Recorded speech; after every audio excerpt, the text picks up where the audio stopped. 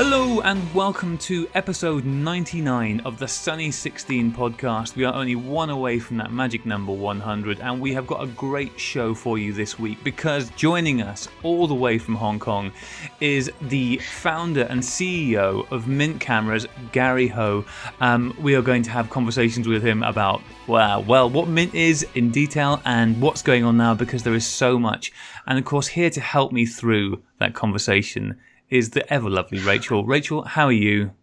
Oh, hi, Graham. I'm good. It feels like it's been ages since I've seen you. Yeah, so long. Yes, almost yesterday, some might say. Almost yesterday, absolutely. Yeah, we will have more to talk about that a bit later, but we're going to focus the first part of our show on the conversation with Gary because, unsurprisingly, Gary is super busy at the moment for many, many reasons, so we don't want to take up too much of his time. So, Gary, welcome to the show.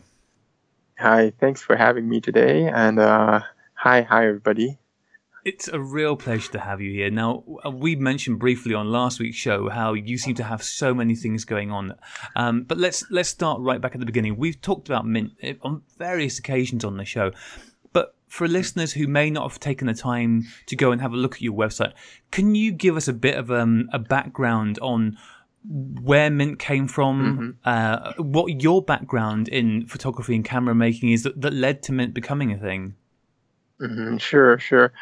So we started about almost 10 years now, but we started in 2009, around 2010. Back then, I was still a student. So this actually was an idea out of my dorm room.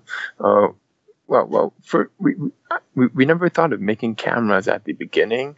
We were just selling SX70s back then. You know, SX70, the really legendary Polaroid camera, the best Polaroid camera you can find out there.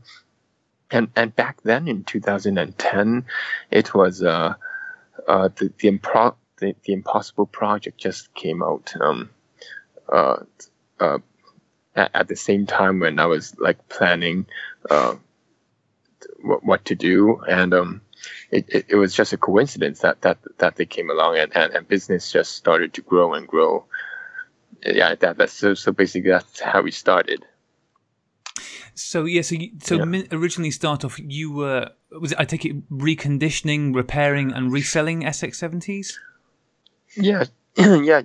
We gave our customers a 1-year warranty at the beginning. Because back then, all of these SX70s were either non-functional or they were in pretty bad condition.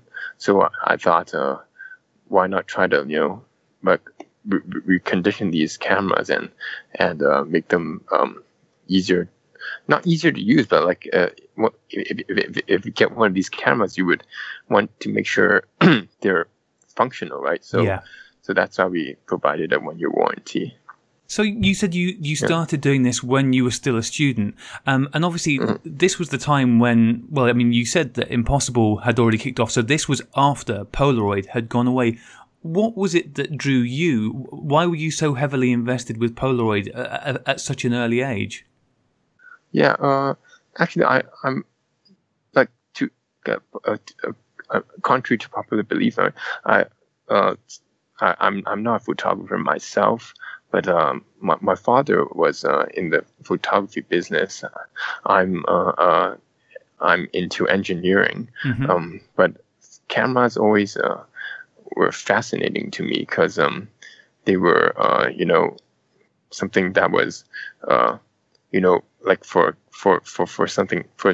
people like us, they were challenging to make, but they were not so challenging that you couldn't actually make them. Like it wasn't like a rocket, like where you needed a lot of like SpaceX. It wasn't like SpaceX, but so that's why cameras were fascinating to me. They combined mechanical engineering, electronic engineering, and optics all together into this piece of art, I would say. So that's what fascinated me. How long had Mint been going for as a company doing these selling these SX70s before you decided to actually start making new things yourself. Was the first step to make the actually no, I know it wasn't the first step, because the SLR I'm going to get the name of this wrong. Yeah, 670. The SLR 670, thank you. SLR 670, yeah. Was that the first evolution of just doing the repair work, or did that come later? Well, yeah, that's a very good question. Actually, that came a little bit later. When we first started selling the SX70 in our store, we realized a lot of people were having, a lot of trouble getting good pictures. Well, one of the reasons was because the film back then wasn't that stable. They had a lot of they were experimental back then. But a critical reason why people weren't taking good pictures was because they were always shooting indoors, and where there wasn't enough light. So the first product we came up with was the Mint Flash Bar, which is still selling right to this very day, and it sells very well. I think that kind of it was good for us, and it bumped up the sales of the film too, because people were getting better pictures. So that was actually our first product. Yeah, and yeah. And so like I said, I want to make sure I've got the timeline right in my head. So you started off just well, I say just, that's probably not the correct term, but you started off with the SX70s and repairing and refurbishing. Then the first product you fully created out of whole cloth was the Mint Flash Bar. And yeah. And then the TL70? It was a Mint Flash Bar, and then we kind of had this experience with making designing products, and then we created the lens set later on. It was a full set with close-up lens, with color lenses, with ND filters. Yeah, that one for the SX70, because people wanted more creative options for their camera, so that one is pretty popular still to this day. And then we made the SLR 670 because the idea came out of actually because people wanted a camera with like a higher ISO. Yeah. They wanted so.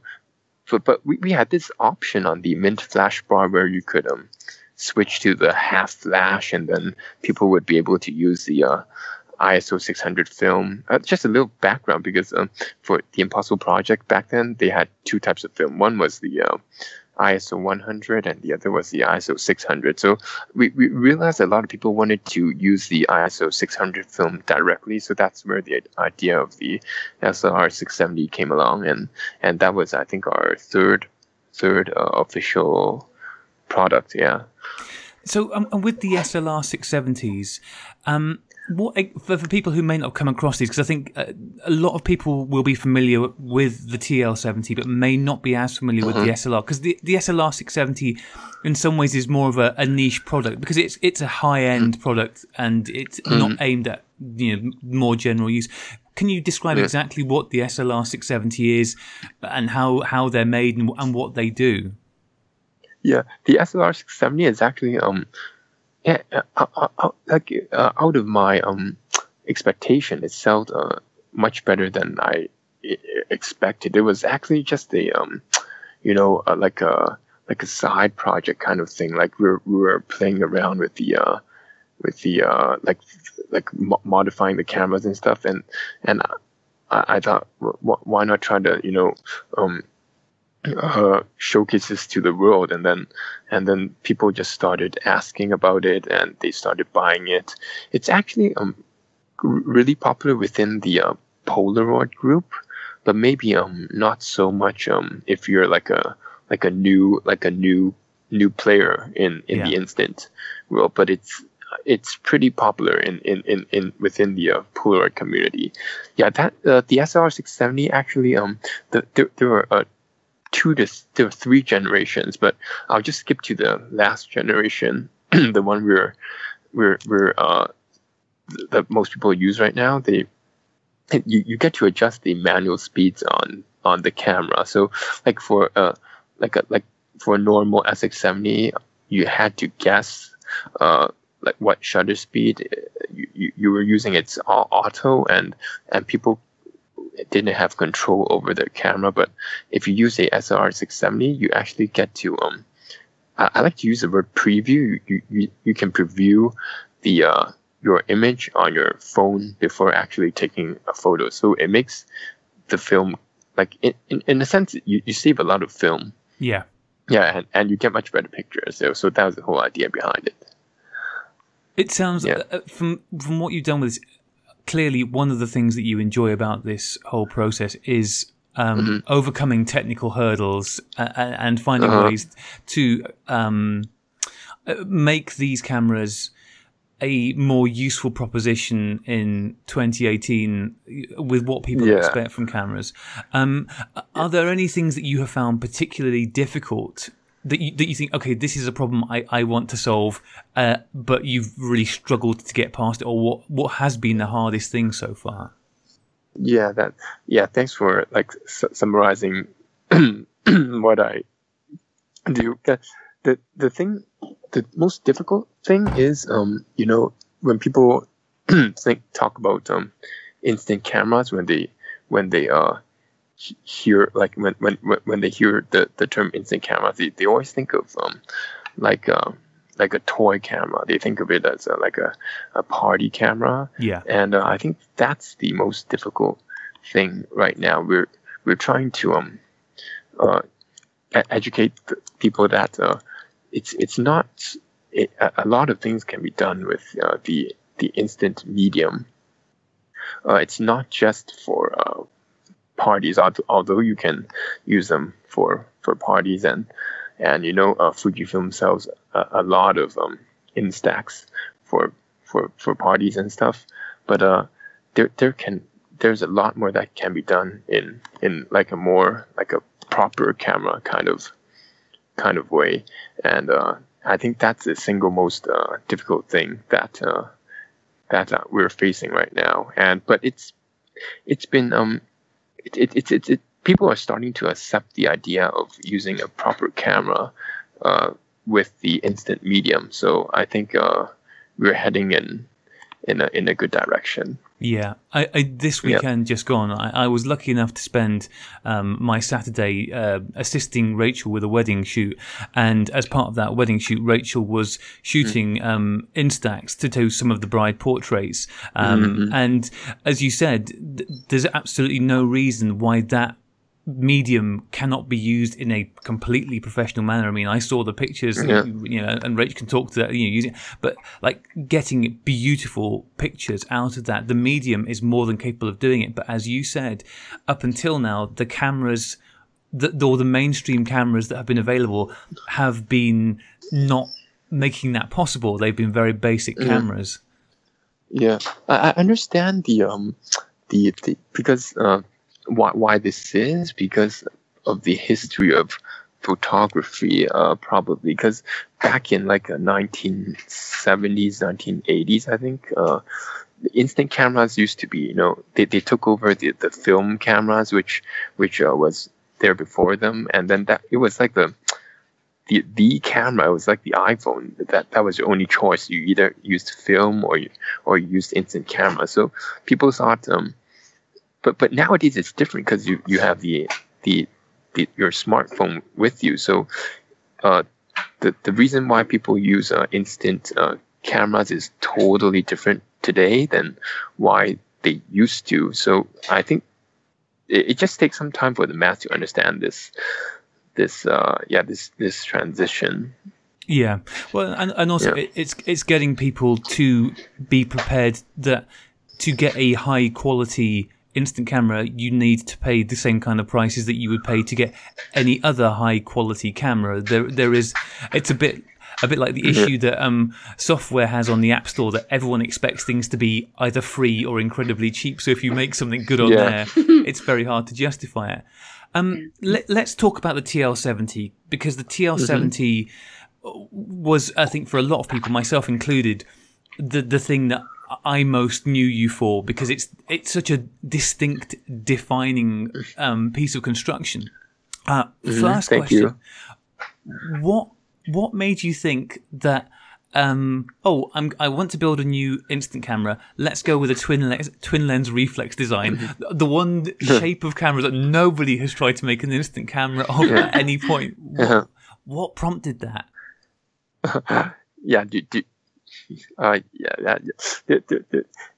It's actually very very interesting. You know, when we first the TL70 was we made the Mint flash bar, we made the Mint lens set. All of that experience we brought into the TL70, and back then we were choosing between there were only like two mainstream instant filmmakers out there: Polaroid Originals and Fujifilm. And like you said, it's like using Apples or using Windows. You have to choose between the two. And what we noticed was it was easier to make a camera for Fujifilm than for Polaroid for several reasons. One of them was because the market was much larger, and second reason was if you use the Polaroid Originals, you could always use the SX70. There were good cameras for the Polaroid Original, but there weren't so many good cameras for Fuji Instax. So that's why we chose that path. That was the main reason. And for as to why we chose to use the twin lens design for Instax, it was a first. It was a good to start with, because for twin lens you can adjust the aperture, you can adjust the focus, and it was the outlook was appealing to like more people. It was there are many reasons why we chose to do that, but it gets kind of technical. I'm not sure if you want to. No, if it's going to get confusing to me, then it's probably best not, because I'm not the brightest. But at a fundamental level, is a TLR an easier design to work with for this format of film than an SLR type, or is it easier to put the component parts together in a way that works fluidly? Yeah, I think it's very natural for a TLR to use Instax film because of the film size. If you make like a SLR for the Instax mini film, the camera will become pretty big, unless it's like foldable and stuff like the SX70, but that's like really super difficult to make. So I think it was a natural thing to do to fit the Instax into the twin lens. And another thing about the twin lens is the 120 medium, the 120 film format is very similar to the Instax mini format. The size is quite the same. So that's why I think it's easier in a way to design and make, and it appeals to a lot of people, the twin lens design. So if you ask me, those are the two main reasons we chose to do the twin lens first. Yeah, and it's classic, like you make a TLR for twin lenses, and you can the product life cycle can be very long, like at least 5 to maybe 10 years, I guess. So that's the main reason. Yeah, that makes perfect sense, because the design of the TL70, it's a very elegant design, and I think probably more so than any other camera style, TLRs do have. We and most of the people listening have probably all got twin lens reflex cameras that we still love and cherish, and it's clear from looking at all of the products that you have made at Mint that the design of your products is a really important part. Thank you. There's because not only have you, and what drives it home to me is the fact that not only do you have the cameras, you even have like this beautiful watch on your website for sale. So yes. Clearly, just making beautifully designed products is an important thing. Thank you. Yeah. And the fact that making something good, because in some ways making a TLR, whilst it has all of those advantages, not everybody gets on with TLR. So you're clicking, well, this is the thing we want to make first off and learn a lot of lessons on. Because that's a significant step up from everything that you've done before because of all the elements, the focusing, the film ejecting, all of these things. What was the hardest part of that to get right? Yeah. So I want to talk a little bit more about why we chose the twin lens for our first camera. I think because first of all, you don't want to make a camera like for a small company like us. You don't want to make a really mass market camera. You don't want to make one that looks the same as like the Fuji Instax 8, for example. You don't want to make something like that. You want to make something that appeals to a certain niche, but you don't want that niche to be too small, but you don't want it to be too big either. So I think the twin lens was a perfect was the perfect market for what we were doing, and it proved to be really popular. So that was one of the reasons. And for your second question, why what difficulties we faced, man, it was much harder than we thought. We'd be here tomorrow talking about the challenges that you faced. Probably. Yeah, I can go on forever, but I'll just choose like one or two hardest parts for making a camera. I would say is especially for instant film camera, is the size of the camera. It's really hard to make the size small for instant camera because the film itself is so big, the cartridge is so big. There's a certain physical limit for how small the camera can get. So I think one of the challenges was packing everything inside this tiny body, and still, if you make it too big, people will think it's difficult to carry around and stuff. And it's much more appealing if you make the camera just small, so that it fits in your bag and you can carry it around with you. Yeah. So that was, I think, the main challenge. So when you first launched the Mint TL70, can you? I mean, I don't think it's changed. How much was that when that first came on the market? The first one was about 250 pounds, depending on the exchange rate. Yeah. So how was that, bringing that to market?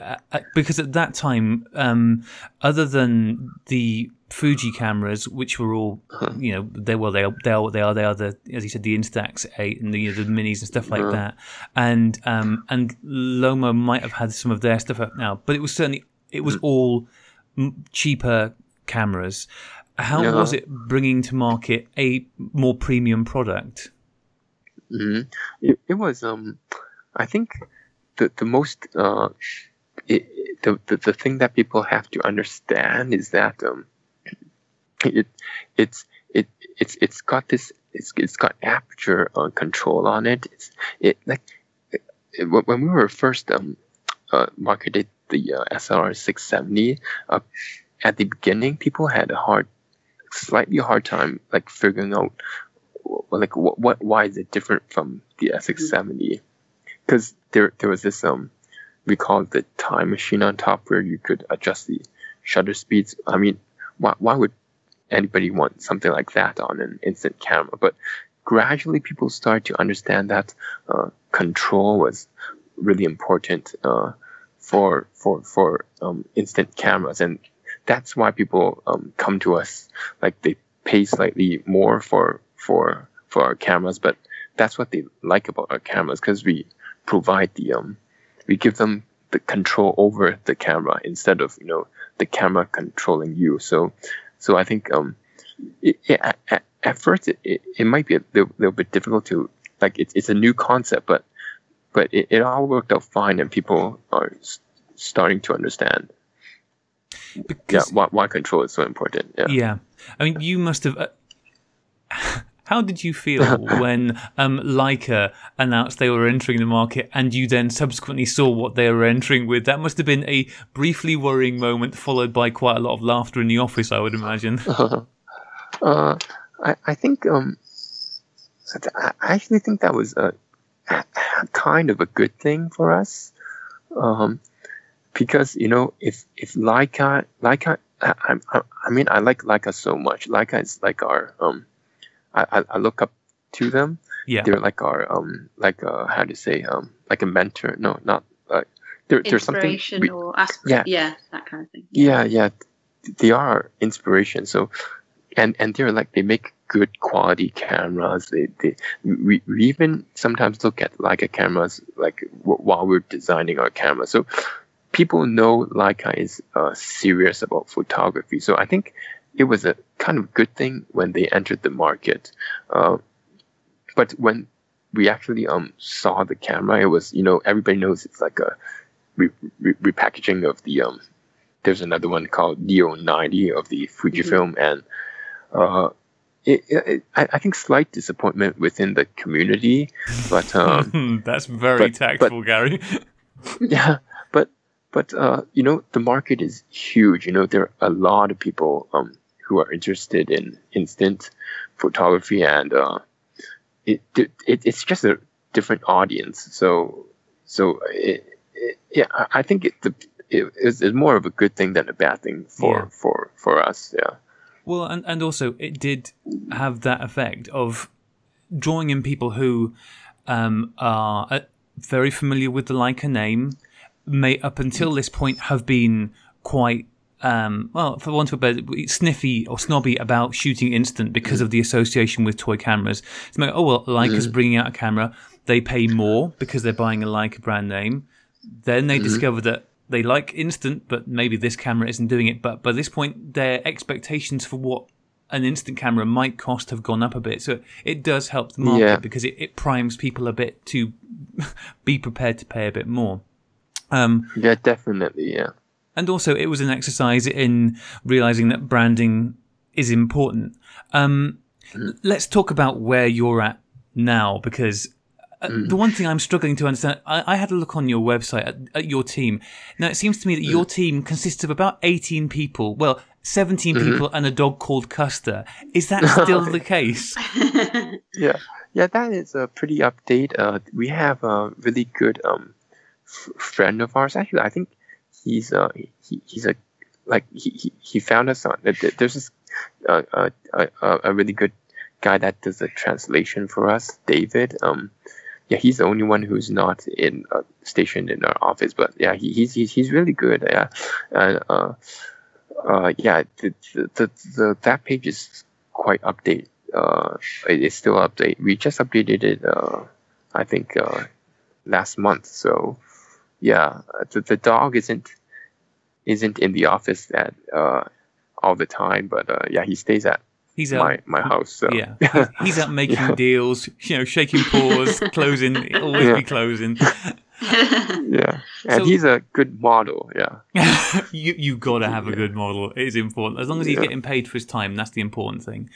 If you've got a dog and a cute camera, you can't really go wrong, can you? I think that sounds good. Yeah, but he's always like moving around and stuff. He's jumping around. He's a Jack Russell Terrier, so I think he originated from I think the UK. He used to, his species used to, you guys have these shoot those birds hunting dogs. Yeah. Yeah, hunting dogs. Yeah, he used to be a hunting dog. Yeah, so he's really active.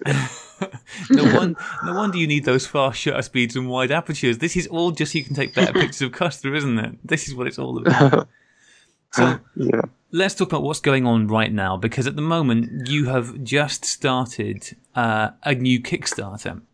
And this has all spawned from a relationship you guys have built with Rolleiflex. So how did you come to be in a relationship with Rolleiflex? And also, for the benefit of myself and listeners, what is Rolleiflex in 2018? Well, it was funny because actually this relationship started because of my colleague. Yeah, and I really have to thank him for that. About 2 years ago, we were looking for like people to sell the TL70s in their stores, and one guy came to us and said, "Oh, I wanna sell the TL70 at my store in Canada." But then it didn't work out in the end. But we still had a nice dinner and stuff. But then I think around last year, that guy switched jobs and went to Rolleiflex and to work for them, and that's how the guy introduced the TL70 to their management, and that's how it all started. So yeah, although we didn't have any business the first time, you know, it comes back to you. So that was how it all started. I think the relationship is good for all of us, because like for us, of course, we get to make more cameras, and we sell the cameras to Rolly for, you know, of course for profit, and it's good for them because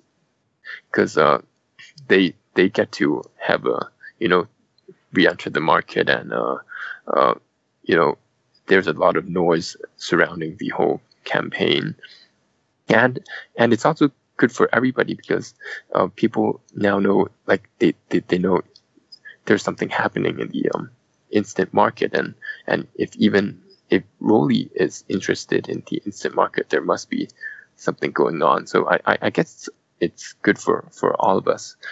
Yeah.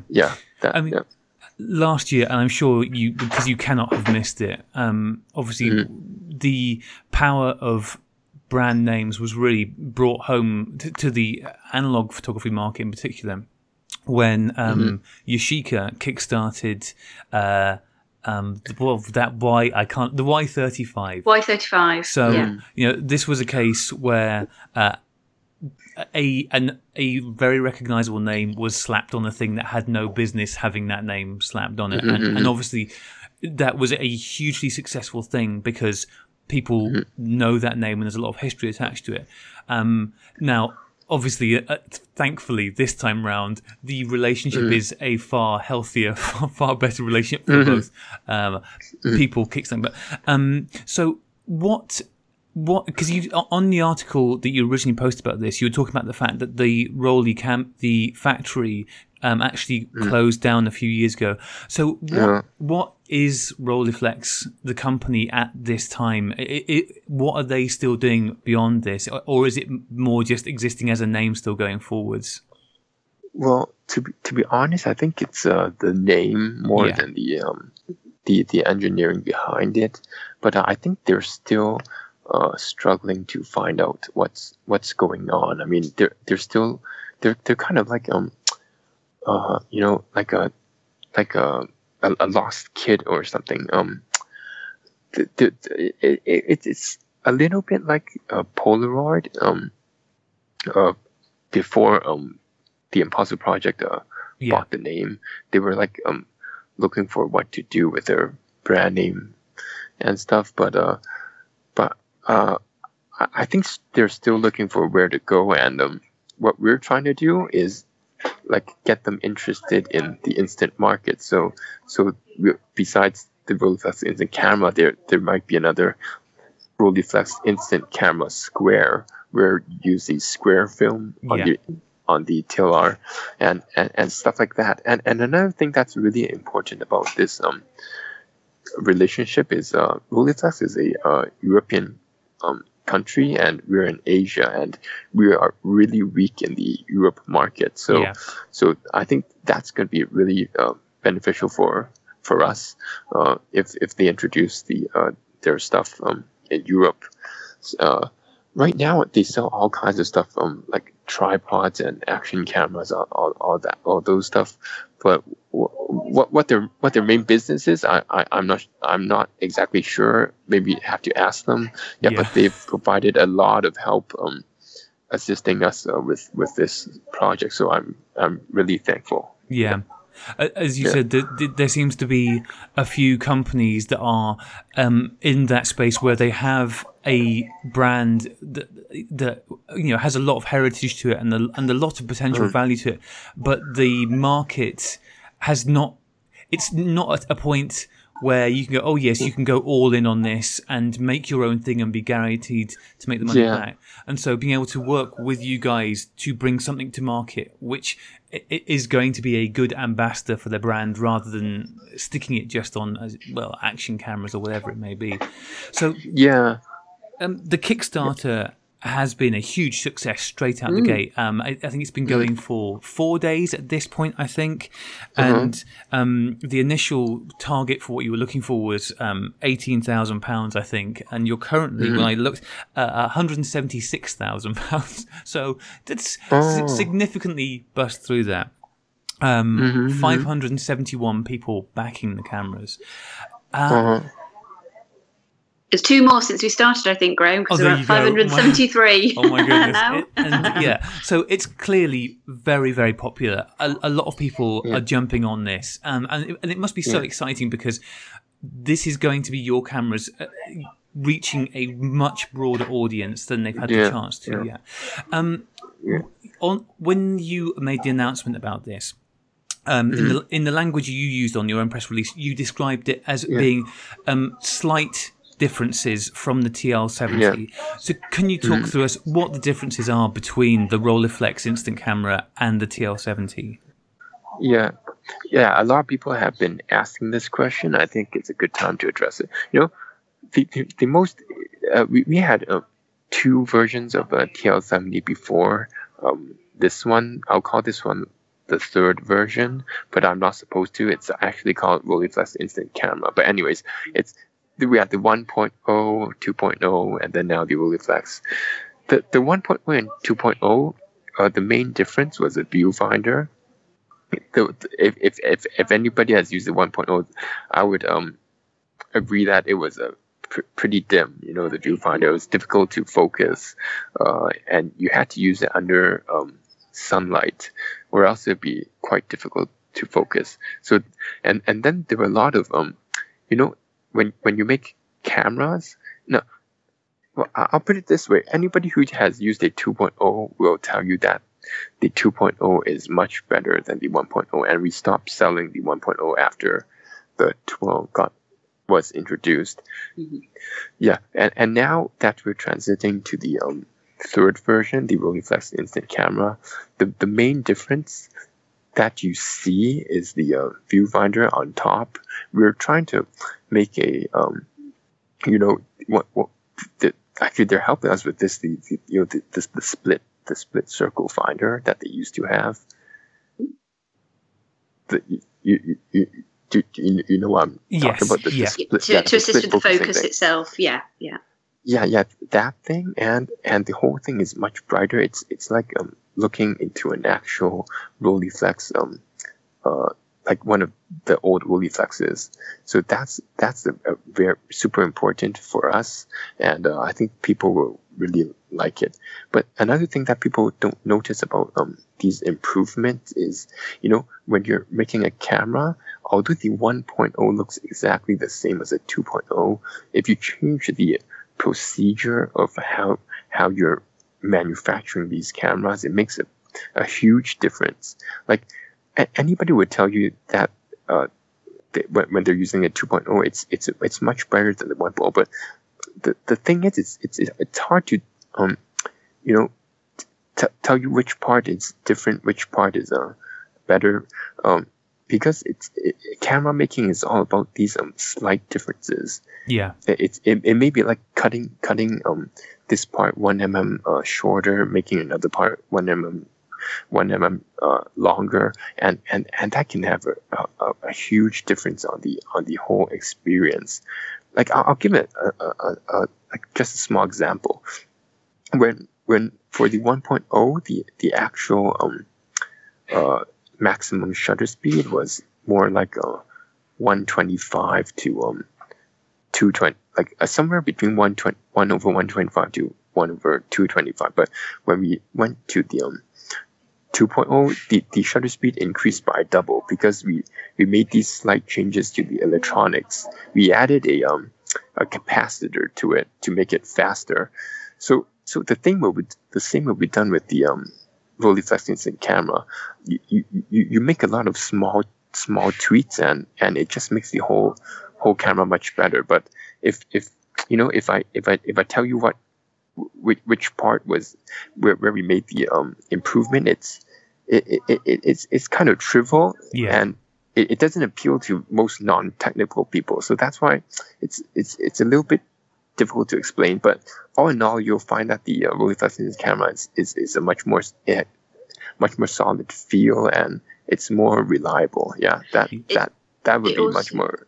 Yeah, it also shows it on the information about it 30% slimmer. So obviously you've done some simplifications, like you were mentioning, those small tweaks and things to make the user experience a bit better, perhaps.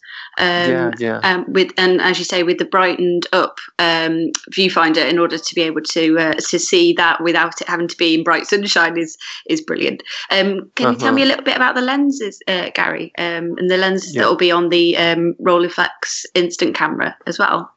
Yeah. Are they glass lenses, plastic lenses? The lens will be the same as the TL70 2.0.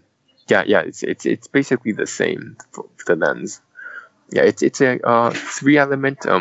They're all plastic, and it's spherical. So yeah, it's enough for the Instax media format, I think. Yeah. Because that's the question we actually had a while ago. It came up on the episode. We were talking about glass lenses versus plastic, and whether there is a significant difference. And I would imagine that with, as you were saying, with the Instax Mini, there's a maximum resolving power of that film. That if you have a fancy glass lens, it may not be able to make. What were the reasons you went with these designs rather than going with glass?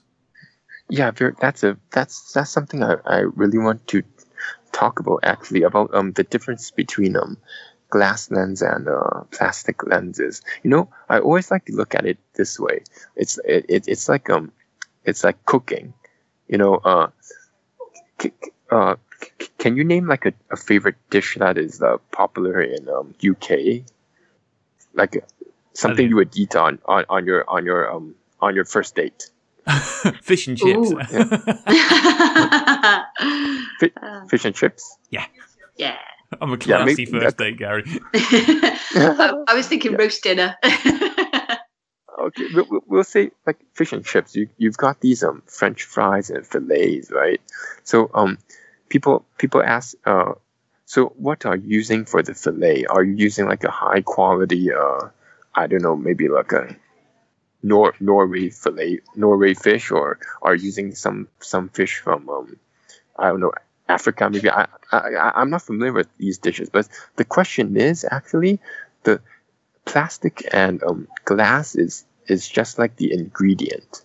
The most important thing is the design of the lens. So if you have this really expensive fish and you want to cook it, but you cook it the wrong way, it's going to be worse than like a cheap fish. like a not really good fish, but cooked in a good way. So the design of the recipe is most important. But most people like to simplify things and think of like glass lens must be better than plastic lens. Well, in a sense it is, but if it's designed wrong, actually a better designed plastic lens can always outperform a badly designed glass lens. So I think the most important thing is how you cook the fish and chips.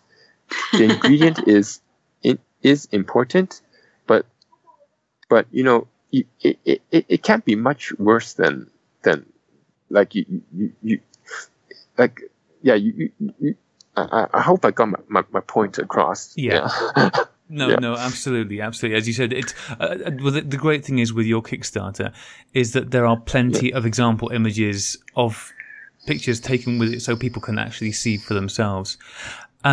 So I mean, so essentially, what we're saying for the most part, the Rolleiflex instant camera is a refinement of the previous two generations, I mean, which is an unusual thing for a Kickstarter anyway. So what people are going to be getting is something which has had years and years of effort going into it before they even get the first one, as opposed to the first generation of something going out.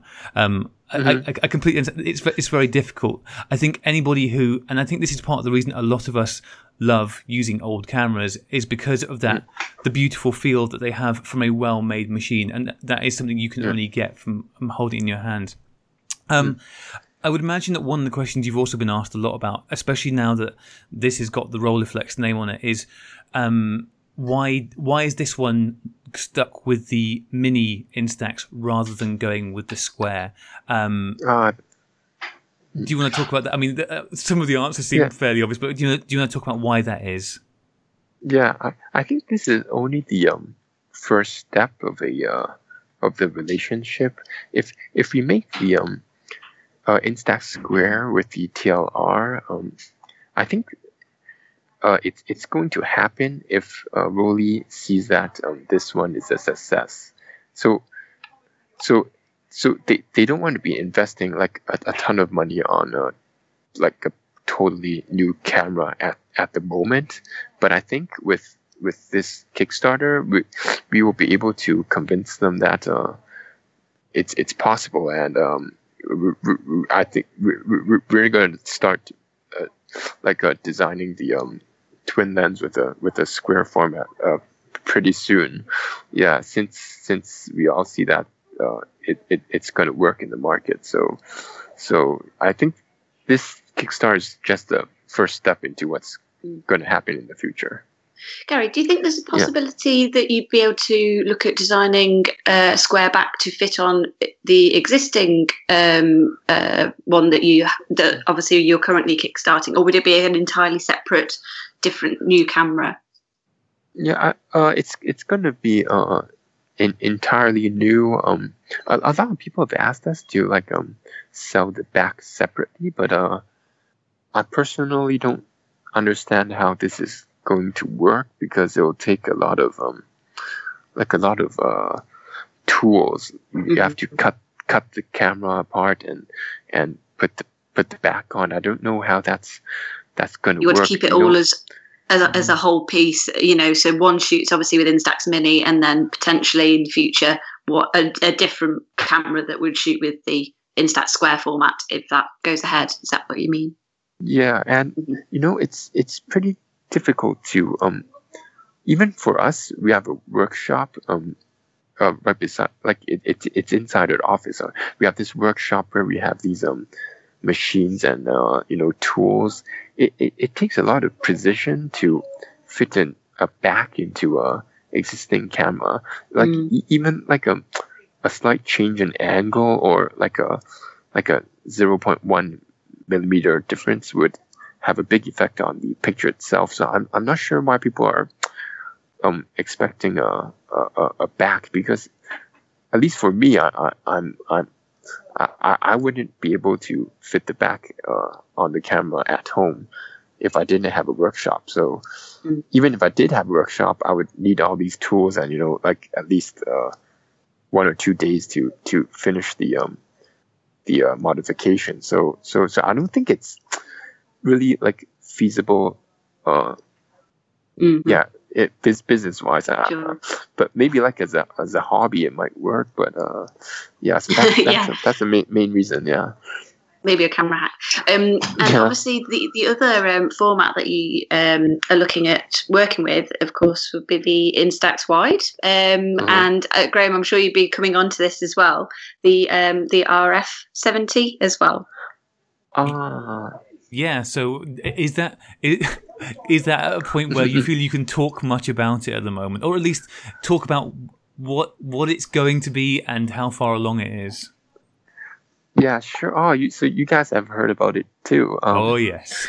Yeah, yeah. I wasn't expecting so many people to know, but it's okay. I think everybody in the community at least has probably heard about, at least seen something about it. Well, I got an email from yourselves about it, Gary. Oh, yeah. You probably subscribe to the blog, I think. That's right. Yes. Yeah. It's Is that something you can talk about or not? It's fine if you can't. Sure. I can. Yeah. It's funny because I sometimes I would go through those emails, and then I see a lot of fake emails. It's like maybe inappropriate to say here, but yeah, they make up these swear words in the email, and I just find it pretty funny. Yeah, but about the RF70, it's close to finish. We've been working on it for more than maybe 3 years, 2 to 3 years right now, and I always thought like there had to be like a proper camera, because people were like modifying these really heavy ones, like the old Polaroids, and they're like they're even heavier than 2 bricks. Like it's not easy to bring with you, and it's just very bulky, and it's not made native for the format. So we thought there had to be, like, someone had to do something about this, and the most difficult part about making the RF70 is probably the rangefinder, because it has to be really precise. But all in all, everything's been smooth so far. I'm trying really hard to give out these cameras to our testers, just a handful of them. I don't want to give out too much of them, and I think you'll be able to get one maybe in the 3rd or 4th quarter of this year. Awesome. That's exciting. Yeah. Very exciting. Ooh. How much of your desire to make the RF70 was that engineer's desire to just I want to solve this problem? This is. Well, but actually, usually we gather around and like in informal meetings, and we do a lot of like stand-up meetings. We have lunch together, and usually the ideas come up from there. Yeah, if you've seen the RF70, there's this the eject lever where you pull it to eject the film. That was one of our designer's ideas, just over lunch, and we thought, that's a really good idea. So let's do it.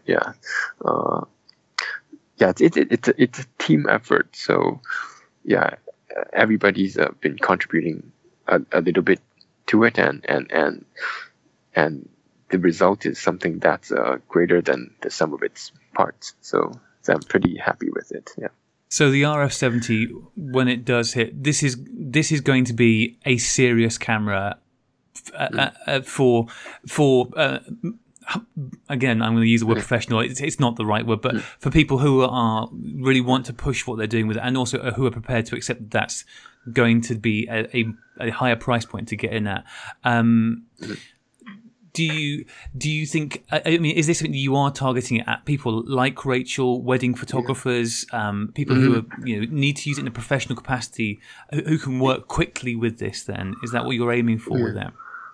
Yeah, I think like what you just said, I try to avoid using the word professional too. So I'm using the word proper these days. It's a proper instant camera. Yeah. I think people understand it much better that way, and they don't get wrong expectations. Yeah, it's Yeah, very yeah, words are yeah. very hard to get right in this thing, aren't they? Yeah, it is difficult.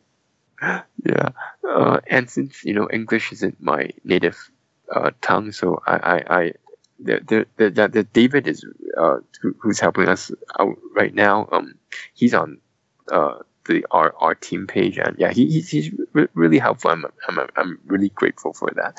Yeah, I'm trying to target people who are wedding photography is one of them, but I actually brought it to my sister's wedding last a couple of months ago, and it actually works better during like pre-wedding shots, maybe not on the day of the wedding, because at the end of the day you have to focus, like you have to tune, like it's a manual focus camera, so we're expecting like more like a slow photography kind of thing, rather than like an event photography camera.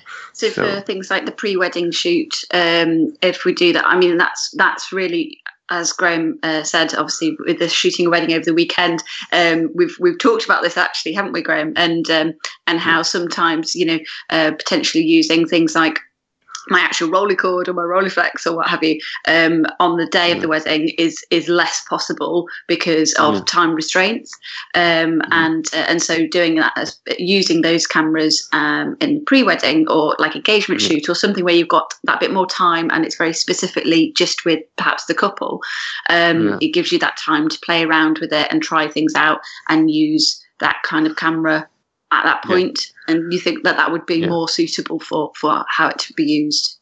Yeah, definitely suitable for that kind of occasions. And if you look at the pictures that come out, it's very hard to go back to a normal like Instax Y300 kind of type. Like people will be able to tell the difference immediately. So I think it would work really good for engagement shots. This is why I'm very excited about it. Portrait sessions, anything. Yes. Well, as you know, Gary, I was like, oh, this looks amazing. So excited. I would be very happy if like a whole industry evolved on top of this camera. It's just like people, like the couples would be able to take home like a booklet or like a how to say like an album. Yeah, they will take back. That's something like that. I'll be really happy to see. Yeah, that's very cool. I know we're starting to run short on time, so I just wanted to ask you. Obviously, with the Rolleiflex instant camera, I mean, it seems likely that this is going to be probably the biggest selling camera you will have had to date. Does that seem likely to you? This year, besides the RF70, I think the Rolleiflex instant camera is going to be the thing we're going to be working on, like taking up most of our time. And we're really excited about it. But as for people who are following, obviously this has got the Rolleiflex name on it, the Rolleiflex instant name on it, but Mint Cameras, your firm, your brand is not going anywhere. I mean, I suppose, will we see more TL70s or TL80s in the future with Mint's name on it?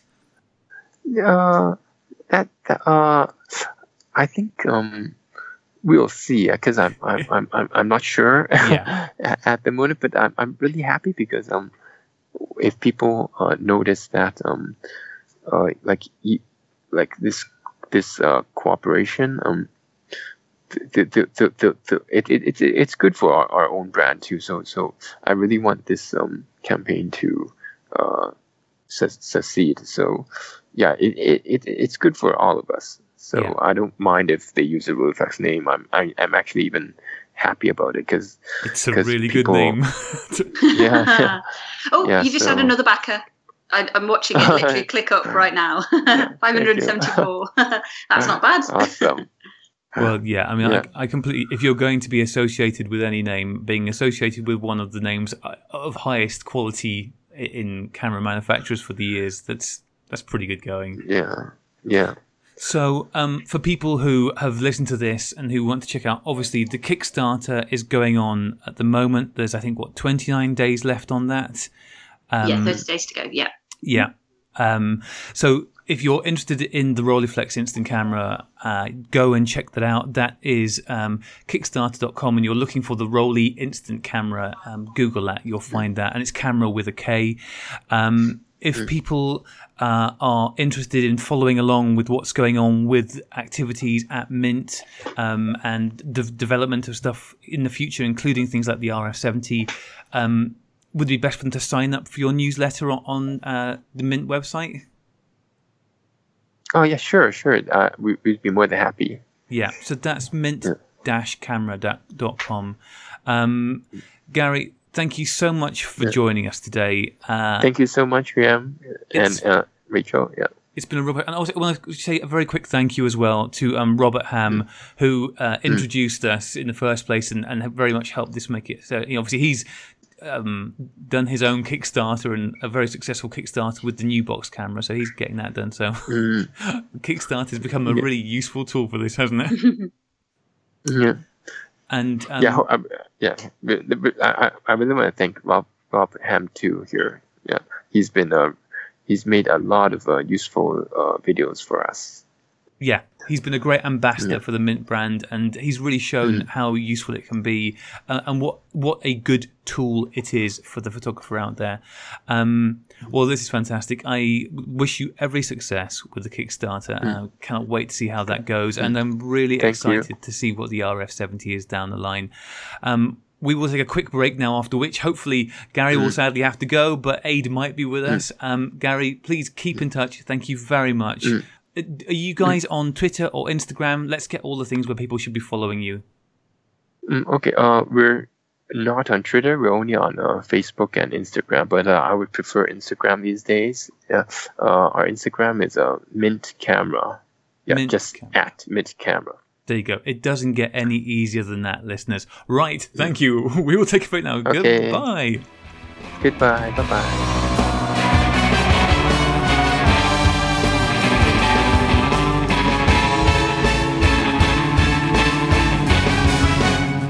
And we're back after the briefest of breaks for you guys. And no, it wasn't. Shh, don't spoil the magic. It's been 11 hours since we recorded that bit this morning with Gary, which was that was good fun. It was good getting to chat to him, but Gary has had to go now because he couldn't hang around for that 11 hours. And we've replaced him with a wonderful chap, much missed this morning, and a podcast legend and noted Cheap Shots Challenge loser. For heaven's sake, you just couldn't let it lie, could you? I couldn't let it lie. Because Aid, it's lovely to be back on the same show with you, dude. Yes, and here's me waving my armistice flag, and with a what do you call it, like an olive branch. I appreciate the olive branch. I thought I'd beat you over the head with it. Yeah, I thought we might pretend to be nice to each other or something. Look, I can't keep up that level of illusion for this long, but look, I promise. Aid wanted to call a truce, and Graham was like, "Nah, sod that." I shot his white flag full of bullets. Does this mean I'm actually going to have to come on the show more often then? Yeah, I mean, basically, I know I haven't been here a lot recently, what with work trips and holidays and stuff like that, but well, we were looking at it, weren't we? And we figured out that the last time the three of us were on a show together in any form was for the whole show. Yeah. Oh, sorry. Yes, sorry. Yeah, that was a month ago when Simon was on from the Classic Lenses podcast. The Classic Lenses podcast. But the last time we were actually on a full show together, which even this one's not a full show together. The last time we were on was early February. Oof, that was a long time ago. We've been busy. I still think that's good teamwork. It is good teamwork, but we couldn't not be together for show 99. We had to make sure that we were all here just to kind of gird our loins for the future. And we've got catching up to do as well. I mean, because we've all been doing stuff, because it's been long enough. There's been enough time and space between us all talking that we have all been doing stuff. So, well, Aid, seeing as you weren't here this morning, why don't you fill us in on all the fun stuff you've been up to lately? Apart from having spent the week in a darkened meeting room in Canada last week, which is why I missed the show last week. Yeah, well, the highlight of my photography adventures recently actually has been the London Photo Walk, which was last weekend as we record this about 8-9 days ago, which Martin and Sandeep organised. We had a cracking time at Camden Market and all around. We walked along the Regent's Canal, down around the back of King's Cross, which they've done some awesome building around there. That used to be really quite dangerous around the back of King's Cross, but it's rather smart now. And so we spent some time taking photographs around there, which is great. I was practicing with my Lomo Instant Square camera, which I think is marvelous now, and I look forward to using it more. And it also gave me the opportunity to submit some shots for Polaroid Week. You actually got some pictures taken, beating both Rachel and I out on that one. So that was last week, wasn't it? That was last week. Yes, it was. Polaroid Week has just finished. It was from it finished as we record this on the Monday night. It finished 2 or 3 days ago or something like that, I think. Yeah, I think it ran from something like Sunday to Friday, because I remember listening to Mike Gutterman ranting about the fact that it didn't include a Sunday. It's like, what on earth is this? Why is there no Saturday? Sorry, not Sunday. Saturday when you can go out and shoot. But yeah, because is the idea that you were supposed to not only take the pictures but share them within that time as well? I think so. I think I must have just missed out on that then, on a technicality, because I shot the pictures on the Saturday, but then I submitted them during the week. There's a Flickr group. As long as they weren't published, you could have taken them at any other point, but they had to be published within that week. Oh, okay, all right. Well, maybe technically I'm within. I think you're on the right side of the rules. Don't So worry. so it made me. Do you know what? I'll tell you what was an interesting side effect from this, and it's a shame that actually it's an embarrassment to admit it was a side effect. But of course, Polaroid Week works on Flickr mostly. And although they have social media outreach accounts, the whole of the centre of Polaroid Week is a Flickr group. And that meant I had to go onto Flickr, which I haven't done for a while because I had to upload some photos to submit them. And so I had a look at the Sunny 16 podcast Flickr group, and it's awesome.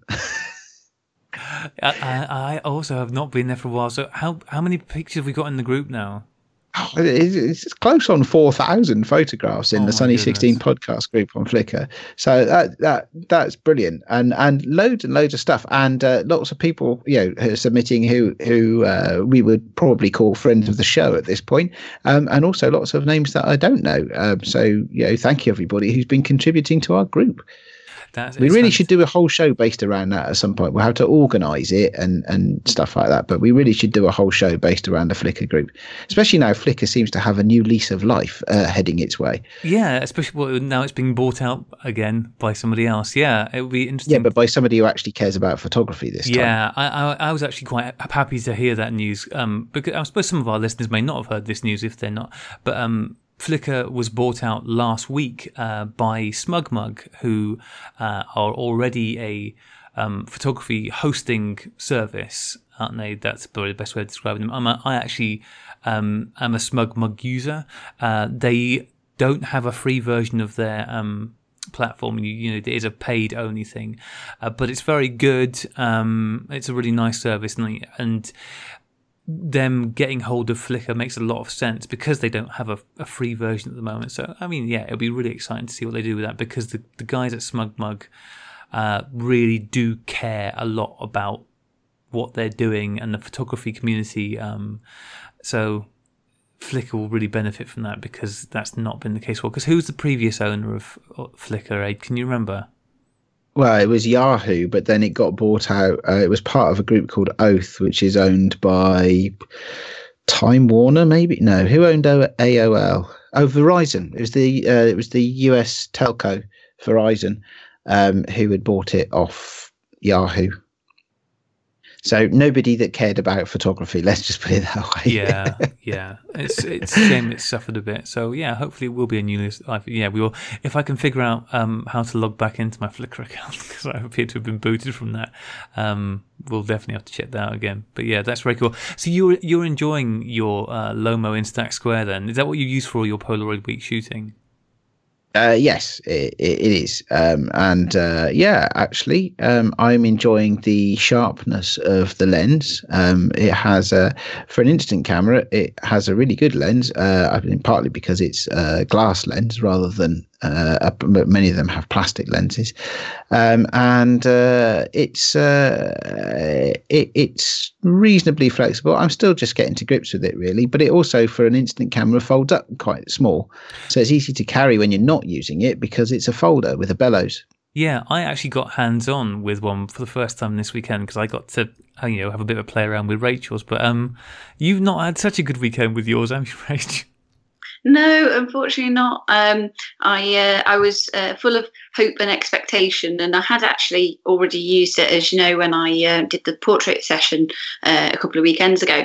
And it all worked really nicely, and I got some shots out of that, which you saw, didn't you, Graham, as well? Yeah. And I remember you said, "Oh, you like the look of those," and they'd come out nicely. But then, as I'll go on to chat about in a little bit, I was shooting a wedding on Saturday, and so went to. I took maybe 3 or 4 shots with my Lomo Instant Square, the same one that I'd used a couple of weekends before, and none of them came out. They were all very, very underexposed, weren't they, Doug? Yep. Unusually so. Yeah, unfortunately so. Oh, wow, so, that's a shame. And it was outside in bright sunshine, middle of the day. So there didn't seem to be, quite possibly it's something that I'm doing wrong, obviously. And I'm perfectly happy to admit that is potentially the case. Can I ask you a dumb question, which is probably going to show my naivety rather than yours? So one of the things that I've had to learn is that because it's not through the lens metering, if I'm taking photos of people outside and I've nicely positioned them in the shade, but I'm standing in the sun, then the camera's going to get the exposure wrong because the meter has got the sun blazing on it. It's possibility. Yeah, I found when I was compensating for that, when I was out and about, and it was a bright sunny day in London, I got much better results when I was compensating. So when you used your EV minus, no, it was EV plus at that point. So because you've got to expose it for longer.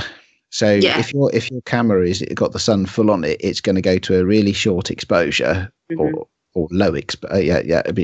And what you need to do is get it to expose for longer. So you need to put the EV plus on it, saying, "I want more exposure, please." So if you're in the sun but your subject is in the shade. Anyway, that for me was something that I learned as I was getting to grips with the camera last weekend. Yeah. I mean, like I say, it's absolutely a possibility that it was something like that that I was doing wrong. So, but we'll see. Anyway, I need to basically shoot a few more test shots because I think the 2 weekends ago it worked fine when I tried that. All seemed to be totally not a problem. Then obviously in the maybe 35-40 seconds that I had to shoot with it on Saturday, and took the 3 shots, obviously, and them not coming out. There's only so many times you want to stop somebody and say, "I'm just going to shoot that again." No, I'm totally with you on that one. Yeah. So I think that was obviously I cut my losses and thought, right, there's clearly something not working, or I'm not doing something right on this occasion with that particular camera. So I'll I'll shoot it in a different way. So thanks, Aid. I will be checking that out, trying it out some more just to see, obviously, whether it is, a setting that needs altering, or whether there's actually something wrong with the metering itself, perhaps in the camera. So we'll see. Anyway. Yeah, I did notice I know mine's brand new, and I did notice it had a 2-year warranty on it. Yes, that's always good to know. The thing that from having out and having a quick play around with it, the way you have to open it to unfold it. You were very worried about that. I could see me tearing that thing in half very, very easily. Like, you big manly man, you. It's made of lomography, isn't it? I mean, with the best will in the world, it has that not super robust build quality to it. I was like, you just pull it. That was the one thing about it. But it was a real shame about that. And well, hopefully you'll get it also. But if not, yes, make use of the 2-year warranty, Rach. I'm very pleased that yours is. It sounds like yours have come out really well, Aid. So that's cool. Have a look in the Sunny 16 podcast Flickr group. There's some there. Yeah, and I was showing those. Yeah, I was pretty pleased with the way it came out. Actually, once I got to grips with the metering, the rest of it fell into place. It's zone focusing, but that's fairly straightforward. What else was it? It has it can take coloured gels across the flash. Which was a bit of fun. It just generally enjoying it so far. You got some really nice shots. Sorry. Yes, absolutely. Well, thank you very much. I'm looking at the one. I love the one. They got one at the covered market. That's quite. I was trying to figure if that was a triptych to begin with, because the way the lines divide it up. But yeah, you've had some fun out shooting with that, haven't you? That's a good lot. I have. Yeah. Well, a lot of them were all around Camden Market. So yeah, that shot. So if you look at that one particularly, if it's the one I think it is. I was at a market stall, and I thought, well, I'll focus on the things that are hanging off the stall in the foreground, which is some kind of jewelry, and then all the people going by in the background. It happened to be a bit dark, so I got some movement in the people, which was completely unplanned, but I'll take it. Yeah, it's worked nice. They look really nice. Was that the only camera you took with you on your photo walk? Yes. It seems to have handled all the situations very well. You didn't get. Yeah, it's been nice. Yeah, it's been good. Did you get anything at all for Polaroid week? Polaroid? Oh, never mind. That week, Rach? I don't think I did. Did I? I was shooting with my Instax wide, but I don't know whether it was within that week. I know that I didn't post anything up, unfortunately, during that week. Yeah. As you know, I love my instant work. I love shooting with my instant cameras, but I think it was just that particular week I didn't end up having any particular projects that I was working on using instant at that point. So yeah, unfortunately not this year. I didn't get around to doing that this year. Well, do you want to fill us in then, Rach? Because as always, you have been by a country mile the most busy of the three of us. Do you want to fill us in on all the stuff that you've been doing since last time? So I was over in Manchester. I got to go and work in the beautiful Central Library there. That's really lovely. And it was one of the cases of turn up and say, "Oh, I'm here to do this." I've been booked in through various different other projects and other people who've had conversations about this, and I've turned up to actually deliver it. And they go, "Okay, we didn't realise," and turns out that they'd got the wrong date and all sorts of things. Anyway, so at one point I was like, right, I'll just be doing some guerrilla cyanotype printing just randomly in the middle of the library. But it was fine. I was like, the only thing I need really is a plug and some water and a table. So they managed to sort that out for me. And I actually had some lovely conversations with people. They were very interested in what was going on. Just did it as little drop-in sessions, really enjoyed that. So that was a lovely day over in Manchester doing that. Then I was over in Salford to do some designing for some freelance storytelling work that I've got coming up in June. That'll be in Estonia and Croatia. So that'll be nice. I've never been to either of those countries, so looking forward to that. That's really cool stuff. Yeah, thank you. So yeah, that's. I'm hoping to add on maybe a day either side for one side or the other for each of those, so that I can obviously take my analog cameras with me as well, and hopefully capture a little bit of the flavour of those two places too. Because, like I say, I've never been myself, so I'm really looking forward to that. It should be good. Tell you what, Estonia in June, it'll hardly get dark at all. Really? Okay. Yeah. I don't. Depending on where you are. I mean, I once had the opportunity to go to Tallinn, which was the capital. Well, it still is the capital of Estonia. I'll be flying into there, but I think actually where I'll be based for delivering this training, this workshops and what have you, that will be about 3 hours away from there in the car. So check out how many hours of daylight you're going to get when you're there, because you might have some really beautiful, really extended golden hours. Ooh, that sounds beautiful. Okay, lovely. Thank you. I can't remember when I was there. It was something like July, and there was only about 3 hours of darkness or something like that. I may be misremembering that, and it was. But it was really, it really wasn't very long. It was a long time ago I went, but it wasn't a lot of darkness at that time of year. Oh, wow. Well, that sounds fabulous, and I very much look forward to that. So if any of the listeners have any tips on where to go and what to see and do in Estonia and Croatia, please let me know, because that would be... Where are you going in Croatia? I'm not sure yet. Not sure yet. I will find out. I believe it's relatively central to the capital, sort of like part of the main part, really. But okay. I will find out some more details soon, hopefully.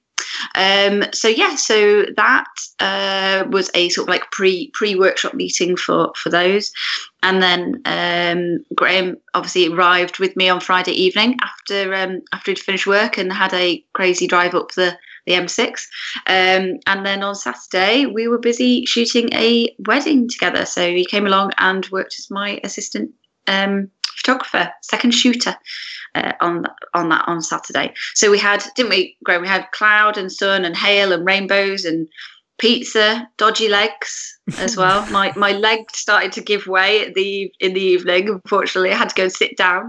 I definitely learned the importance of backup bodies. I have always taken a backup body. Graham, you were my backup body, which was actually Aiden's backup body, which he'd sent to you to bring up with you. And it was very good, the fact that we had it. It was most fortuitous. I was shooting instant and analog, obviously, and digital as well, mainly digital, but I'm glad that I did actually get a chance to go and shoot some 35mm film. I did take my Rolleicord with me, but unfortunately time was against us, as it always is with these kinds of events, so I didn't end up shooting with that in the end, and I made the call to say no, we've got what we need really from the instant and the 35mm. Actually let's let the couple get back inside and warm up a little bit, because with hail and sun and rainbows and cloud and all sorts of other things going on with the weather, we were actually very lucky. The points of the day where we were outside shooting and doing the portraits and that kind of thing was really nicely kind of lit with diffused cloud. And then with that in the middle as a sort of like thunderstorm, we had some lightning as well, didn't we? It was everything pretty much as part of that. So that was on the Saturday. So how did you find it, Graham? Do you want to tell us a little bit about your experience from your perspective? It was, because I've never done anything like this before. I have never taken pictures where there's been any level of responsibility involved. So I was dreading it, frankly. You asked me to help out, and I yeah, of course I'll help out, because I don't like saying no to people. And then almost instantly I was thinking, oh no, what have I agreed to here? I mean, it's. I was expecting it to be hard work, and it absolutely was. You seeing you dashing around the whole time and seeing what was needed. It was really cool to see you working in your element. I think that would definitely be one of the things I would say, is that getting to watch you. Not just taking the pictures, but managing the people there. And when we were doing the portrait session with them after the service, seeing you getting them posed and getting them where you wanted was really interesting, because I've never been in that environment. It was great. The nice thing about using the Instax within the portrait session in particular was getting to see those results straight away. And as I was saying to Gary this morning, that film is capable of really nice results. I was just looking at the ones Aiden's results on Flickr. That instant film can produce some really lovely results. But yeah, it was a fun experience. It was exhausting. The church service was an hour long, although it didn't feel like that, because we were both trying to do stuff. But I think we both spent, and I certainly spent, almost the entire hour just half crouched down by a pew. So like my legs now ruined because I was in a half squat for an hour. So walking the next day was something of a challenge. We were both hobbling around, weren't we? It worked the core muscles, is all I can say. Yeah. It was. I think it made me laugh that you were like, actually, my legs are worse now after that than doing the gardening that you were always doing. This great. It was the most digital photography I have shot in many years put together, and there were some things that I really struggle with burst mode. I'm like, this it felt horrible whenever I used it. I was always tight. But yeah, I was exceedingly grateful of Aid sending his camera up because as I mentioned on the previous show, I managed to break my camera. There is an update on that. I'm not going to say that I have fixed the camera because that would be an out and out lie. Have you further broken it? Well, I am capable of getting lenses on there, and I used the technique of brute force. I just kept. I got Rach to try taking one off and putting one on the other day. It was like fingernails on a blackboard, that kind of feeling. Oh my god! I was like, I do not want to do this. I've seen really Graham with a camera before. I know exactly what it's like. What I realised was with this little ring underneath is that there's like 3 pieces that kind of stick out that go over the lip on the lens, and one of those was bent out of place. And I tried to get a thing underneath it to bend it back into place, and it just wasn't happening. So I thought, well, I'm just going to try and force it and see if it just snaps off. And it hasn't snapped off. What it's now doing is just cutting a groove into the part of the lens mount, which is fine. It doesn't matter. Although I am having to blow out my lens, the sensor quite regularly because I'm sure there's metal filings in there where it's just cutting grooving. But I was never going to pay to have that camera repaired, so at least it's vaguely functional now. As long as you don't want to make any quick lens changes on it. It all sounds super healthy, that, doesn't it? Yeah, so really I'm thinking of opening up this camera repair service to others. If anybody else has got a broken camera they want me to fix, I'm dead good at that now. So yeah, that's pretty awesome.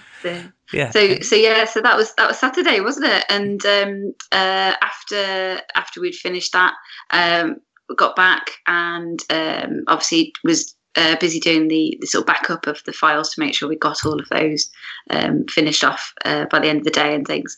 So it was quite a late night again, getting that all done. And but we did have a really nice breakfast the next morning, didn't we? Oh yeah, your husband Adam. God, shout out to Adam because he made a really nice cooked veggie breakfast for us. He's my hero. That was the highlight of my weekend, was that breakfast. And then it was Worldwide Pinhole Photography Day, so that was on the Sunday. It worked out very nicely, actually, that you were able to come up on the Friday evening. We got to shoot the wedding on the Saturday together. So that means that Graham, yourself, and Aid have both been a little vintage photography minion for me. Yeah. Now, so you've both done some nice work for me, which is lovely, and we got to spend some time together on the Sunday morning after our lovely breakfast, making some sort of handmade little, which makes it sound very very posh, which it's not, pinhole cameras.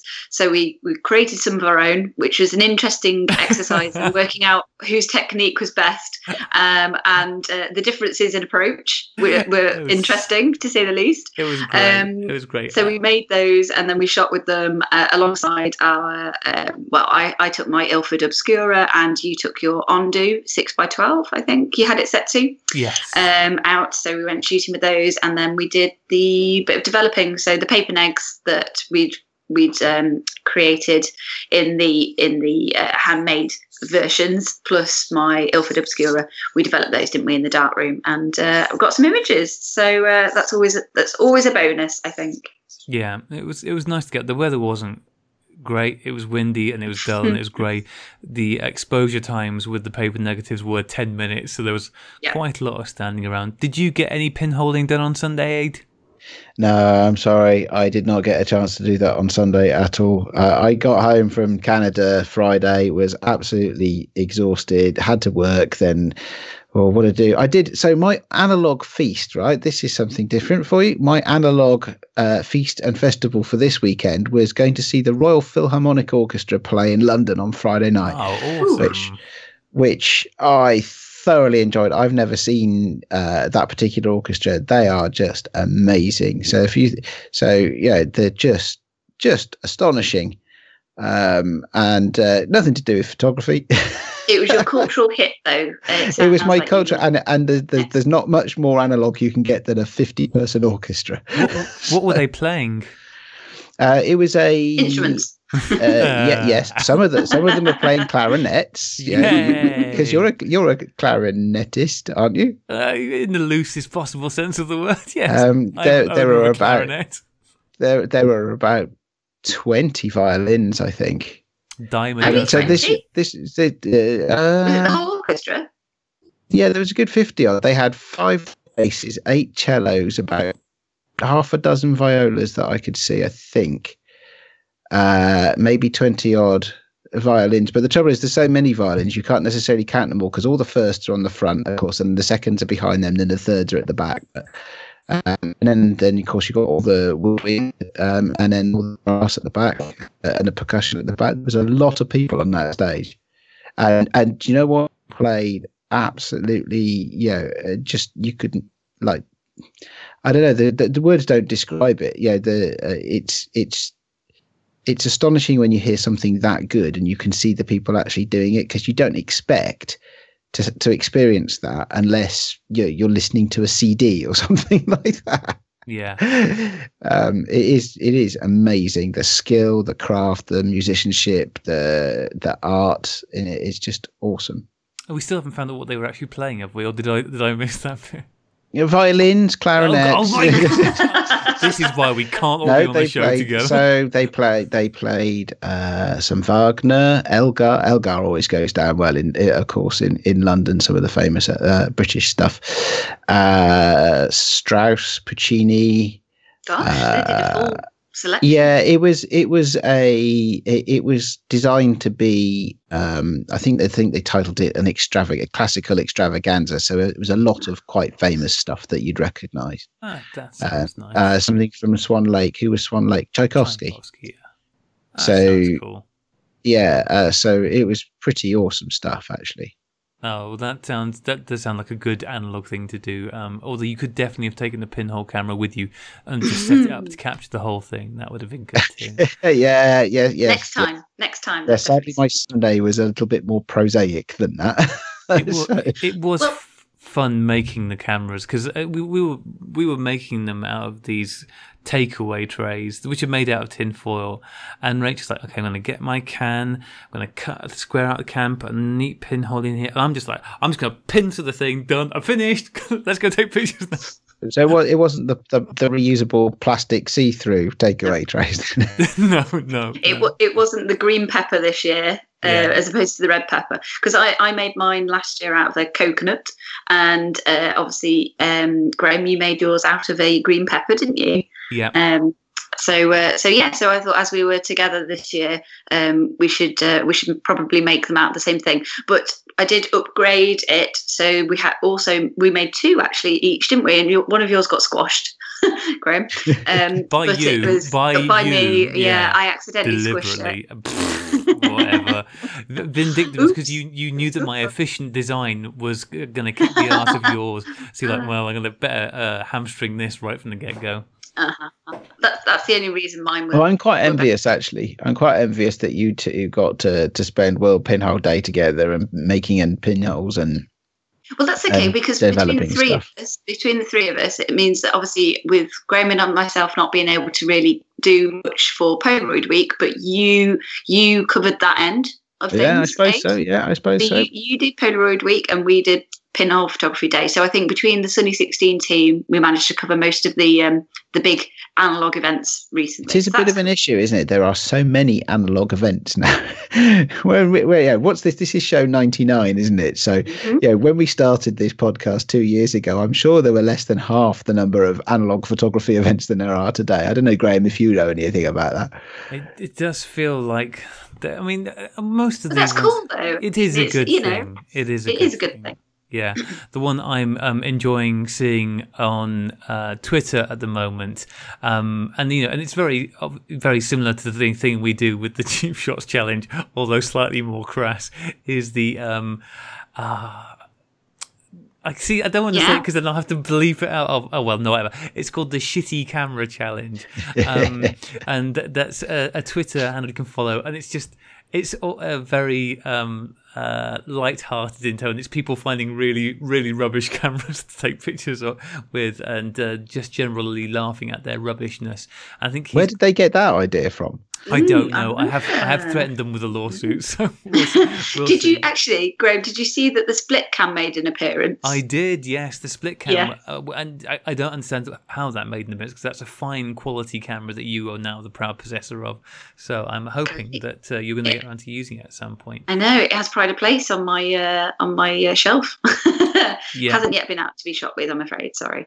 Yeah, Sorry to say. never mind. So yes, that's what we've been up to this week. And have you guys got some plans for the coming week, or should we talk about that as a recap in future show? Well, I just want to talk about my day today because I don't know whether you guys noticed something, but I got a little something today, which I'm very happy about. Okay, Okay. So remember when we had the Shutter Sound Challenge? This was the easiest one there. Yeah. So see if you can recognise what this sound is. Can you remember what that sound is? The listeners will know. Hang on again. I didn't hear it. It's a very small noise. That is the sound of an Olympus Mewtwo. Okay. So I think it was a couple of years ago. I was helping one of my clients at their garden load some stuff into the boot of their car, or the trunk of their car if you're in a backwards America. country. Yeah, sorry, that's why. America. Sorry, America. I do apologise for that. Because, I think when you're an analog, you get like a real eagle eye for spotting cameras. And I just happened to see, like tucked away in the corner of a boot, the little camera. And oh, that's a cool little camera. Then sort of picked up and, it's an Olympus Mewtwo. Blimey, that's kind of not a thing you see everywhere. And she said, I don't use it very often, but it just stays in here for me to take pictures.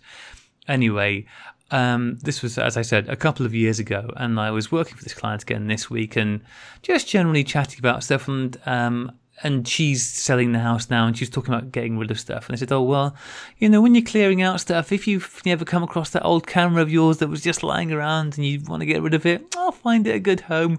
And she went, oh, yeah, sure, you can have that. So I got myself this sweet little... Free treat! Oh, Yeah, my God! yeah. Wow! And it's all in nice working condition, and I'm really happy about that because I love. You've got two broken ones, haven't you? At the moment? I've only got my one, and it is still just about working, but it is battered to hell. It's held together with electrical tape and optimism, and I've been dreading the moment where it packs up on that. That sounds like us. Yeah, that's very true. So, I was very happy with that today. So this reminds me of the day you bought a Lomo LCA for £1. I do have occasional moments of quite good. How much does a Mewtwo go for at the moment? Is this the prime lens, or is it the zoom lens, or what? Oh no, these go for about, I don't know, 150 quid. Yeah. And you got that mint Polaroid camera that was still in the box. Do you remember that you did the unboxing? The Spice Girls one, not a Spice Girls one. What's it? Yeah, the one. The white one. The one I had the weekend. It was the one I brought up with me. It was the. Was that the one? Yeah. I didn't know it was the famous one. The one step. Yeah. What it was? Oh, the one that was the closest I got to taking part in Polaroid Week. Was taking a picture of Rachel's lovely dog Marcy with her with my Polaroid camera. But I actually tried out for the first time some of the black and white film. It came out quite nice, didn't it, Rach? I quite liked that. It did, yes. Because I've also used some of the black and white as it was Impossible when it was the actual Impossible film. But I think mine's from like 2014 or something with the black borders. And when I shot one pack, I think I bought 2 or 3 packs originally, and shot some I was quite pleased with the images, and then put them in a box. Came back to them about 3 months later, and they completely disappeared. Like the whole image had gone. Oh dear. Yeah. So that was luckily I had scanned them before, when I actually got back from the shoot, when I'd taken the batch, because I was quite pleased, like I say, with the images for a change. I was like, oh, I did all right with those. They came out quite well. Scanned them in. And so, when I went to show somebody else, like I say, a few months later, I opened up the box and was like, oh, they've entirely disappeared. So even in a dark box. Oh yeah. Literally, they're gone. So in a way, it's kind of they're one-offs. The transient experience. They've gone offs. Yeah. Yeah. It's a transient experience of instant impossible project film. Yeah. So you get that. So I get shooting Instax rather than Impossible or Polaroid. That doesn't happen, of course. But what does happen is that you give away the photos. So in some ways, some of my photos I have even less time than that. Yeah, exactly. You hold it for a moment and then it's gone, and somebody else is using it or has it in their house. I always find that quite a sort of like fascinating concept. What other people do with your artwork after you've put it out there or given it away or sold it. And it's like to think about stuff like that. Yeah. Well, I don't know. I think it's kind of interesting to know how they display it or where they put it, or if they have it out on display or if it's away in a box or something. It's kind of cool. I think so. So what I've experienced, because I've been trying to shoot more and more instant, is that they end up on people's fridge doors. Mm-hmm. So they're always, they're everyday things, which I think is really cool. Yeah. And the other thing is that they get put away somewhere because nobody wants to throw away a photograph. It's like, it's like, I don't know, kicking a puppy or something, isn't it? Throwing away a photograph. Fun. Yeah. Okay. All right. Maybe that was a poor example. I'm sorry. Forget who I'm talking to. But like a normal person kicking a puppy. and so I think you got to expect these things to turn up in the future, and that's the thing I'm really looking forward to. Having tried and had mixed results for the last couple of years of shooting instant film, but actually really trying to stick with it. And I've talked about how my kids keep them and look after them and stuff like that, but I think these things are going to turn up in some years, and they're not the best quality photographs ever, but I think they're going to be really meaningful. Mm-hmm, mm-hmm. And even the ones you give away, it's just like, well, it's just a snapshot, so you can give it away. Sometimes it took me a while to get used to giving them away. I was like, no, but it's mine. You can't have that. It's a photograph. I took it. It's mine. It's got to go and live in my study with all the other photographs. But once I got over that, actually, it's a good thing. Yeah. If you love your photos, set them free. I think Barnaby Nutt mentioned that in his Nighttime Adventures in Neopan zine that he put together as well, which was part of the thing that he was interested in and was looking forward to, is the fact that yes, you've got it as a physical printed zine, so you can actually look at it, enjoy it, and then maybe it'll be put away on a shelf for a while, and then maybe months or years later or even decades later it might get found again, and then you get to re-enjoy it at that and that's point. Interesting, because I passed on my copy of that zine to one of you two. I don't know which one of you's got it now, but it'll be Graham, I think. And there is a sense of loss when you hand over something like that, because you think, well, no, I would like to look at that again actually, but maybe it'll come back to me round again. And I think if not, then somebody else is enjoying it. So it's certainly better for these things to live out there in the real world, I think, than it is for them to just die on a hard drive. Absolutely. Yeah, quite right. Well, listen, we've been talking for quite a while. Should we talk about what...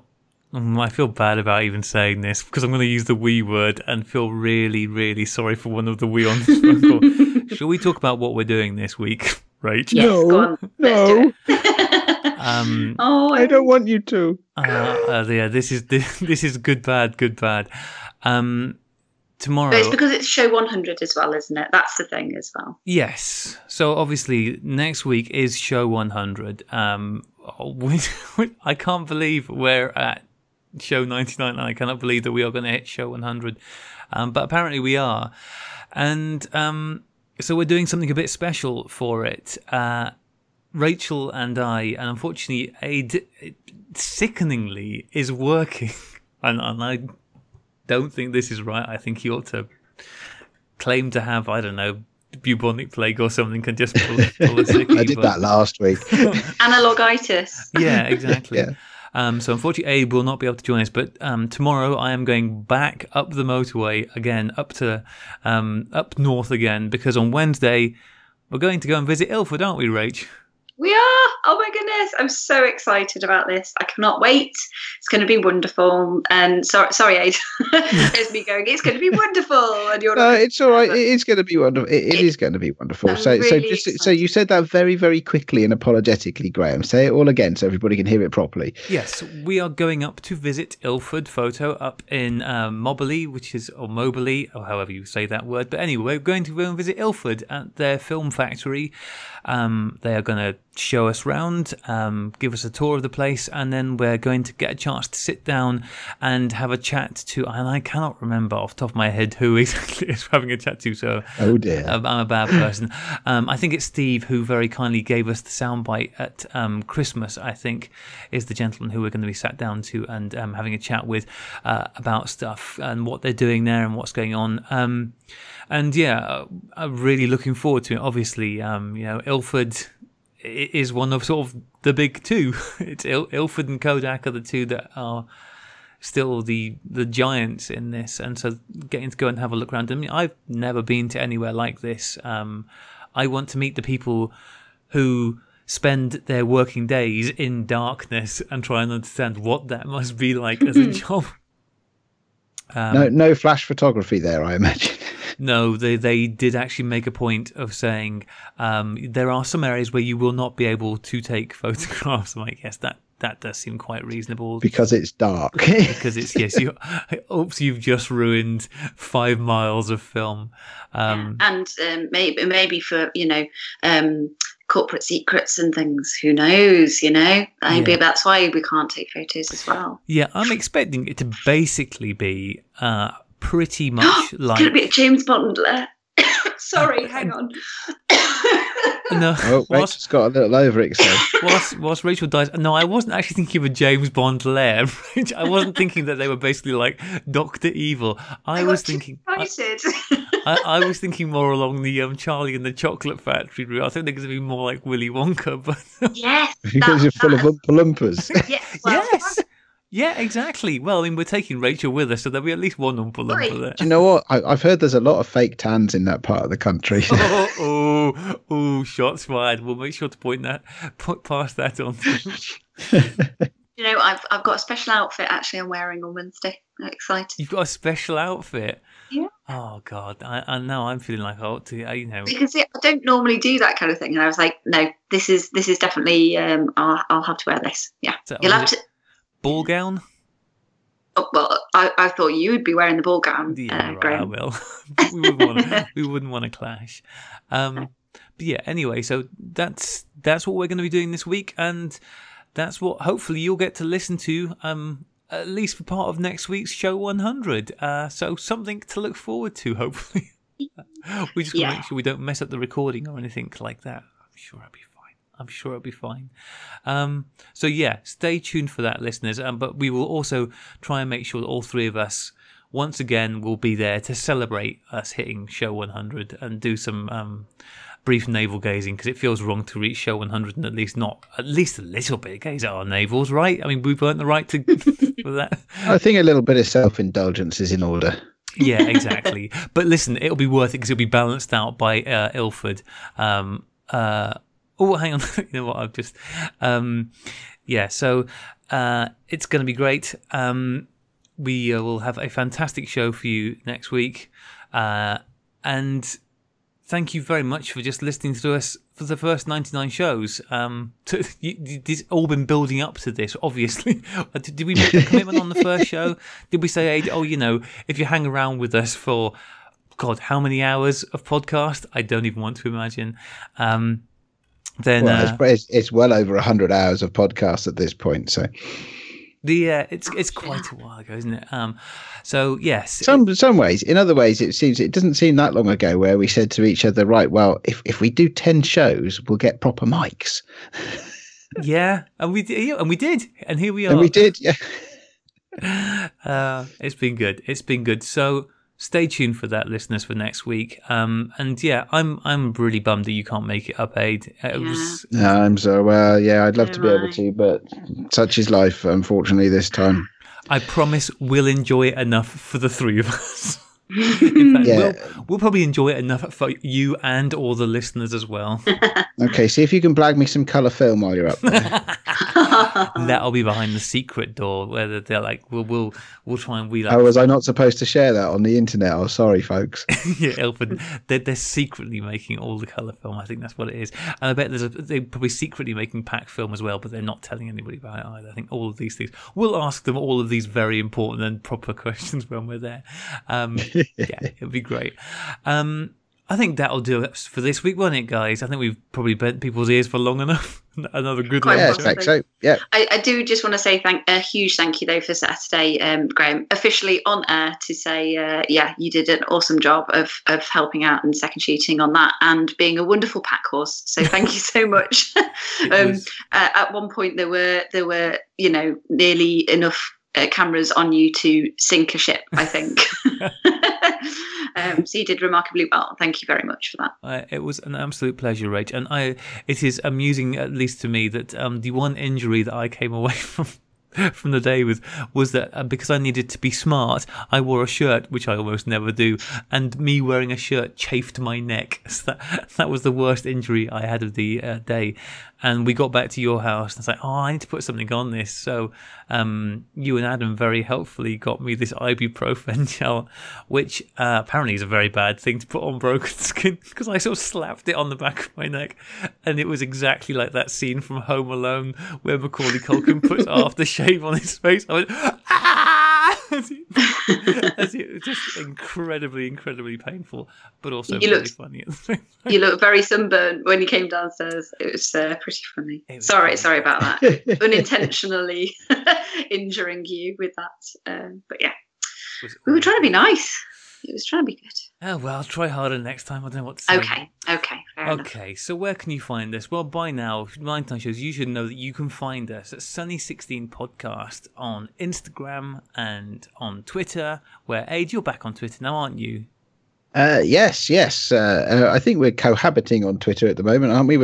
I think both of us are using the Sunny16 account a little bit. Yeah, exactly. In fact, we did this with Rachel. What's your personal Twitter? Because you're tweeting not just about the show stuff, but also you've got your own stuff. What's your own personal Twitter handle? Well, that's easy enough. It's Aid968. There you go, nice and easy. Because you follow Aid, because he does, talk about stuff that isn't just Sunny16 stuff, and it's always worth following. Even though you're not terribly active on there either, but it's... I don't know. Yeah. A little social media. And Graham, where are you on Twitter? Lurking. If you can find me, then that's your hard luck. And we've got our Facebook page as well, which Rach is carefully managing, and it's been quite busy lately, hasn't it, Rach? I've seen quite a lot of chats going on there. That's been great. The easiest way, if you want to find all previous episodes of the podcast, is on Podbean, which is sunny16.podbean.com, and hopefully, to go along with the launch of, to go along with Show 100 next week, we will have the new website up and ready to go, where you'll easily... You're promising a lot of stuff, aren't you? I know. Well, it's kind of mostly done. It just needs stuff adding. So, we'll get there. It's not going to be necessarily quite as fully featured as it will be at some point in the future, but it will be there, and it'll be a really good, easy place to go and see all the show notes and see all the links.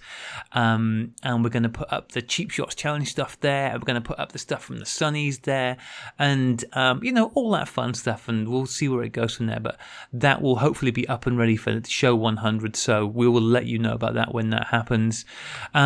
Music for the show, as always. Although we say as always, we have had a thought about maybe changing up the music going forward. So We'll see. Ooh. That's a staff meeting we need to have and decide whether we're going to change up the music. But anyway, the music this This week, is how I find out that I'm being chucked out. like a hot Thanks, potato, Graham. yeah. Also, we're thinking Is maybe my change label dropping me? My label what? yeah. Also, we're thinking maybe changing up the hosting a bit, Rach, so we could do that in a quick chat afterwards. Because you. Okay, thanks. Is this what happens? So you take me away to Ilford HQ and like throw me out the door of the car on the way out? yeah. It seemed like the nicest way to kind of say, look, this has been fun, but It's not you, it's me. We need to see other co-hosts. It's just exactly. Yeah. Don't listen to him, Rach. We would never do that, because if we lost you, Rach, we would at the same time lose all of our listeners, or at least all of the discerning ones anyway.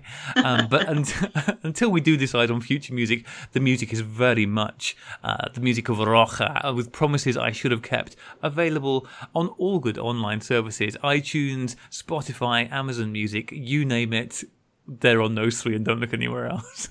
And until next week, from lovely Rachel and from lovely Aid, I'm going to go with lovely Aid. It's so nice to be back on the show with you, dude. It really is.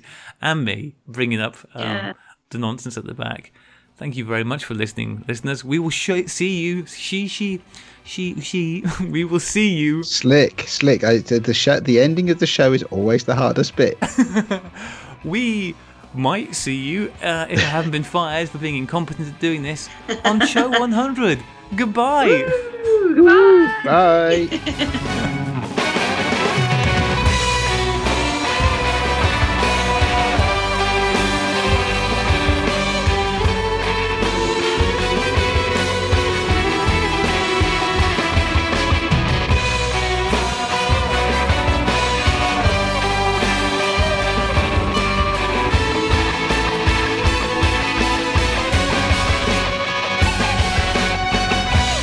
Smoothly out the door.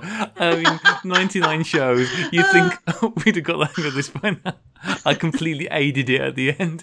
I resent that. Did you use it as a verb? Did you just use? Yes. If it wasn't true, I'd resent it more.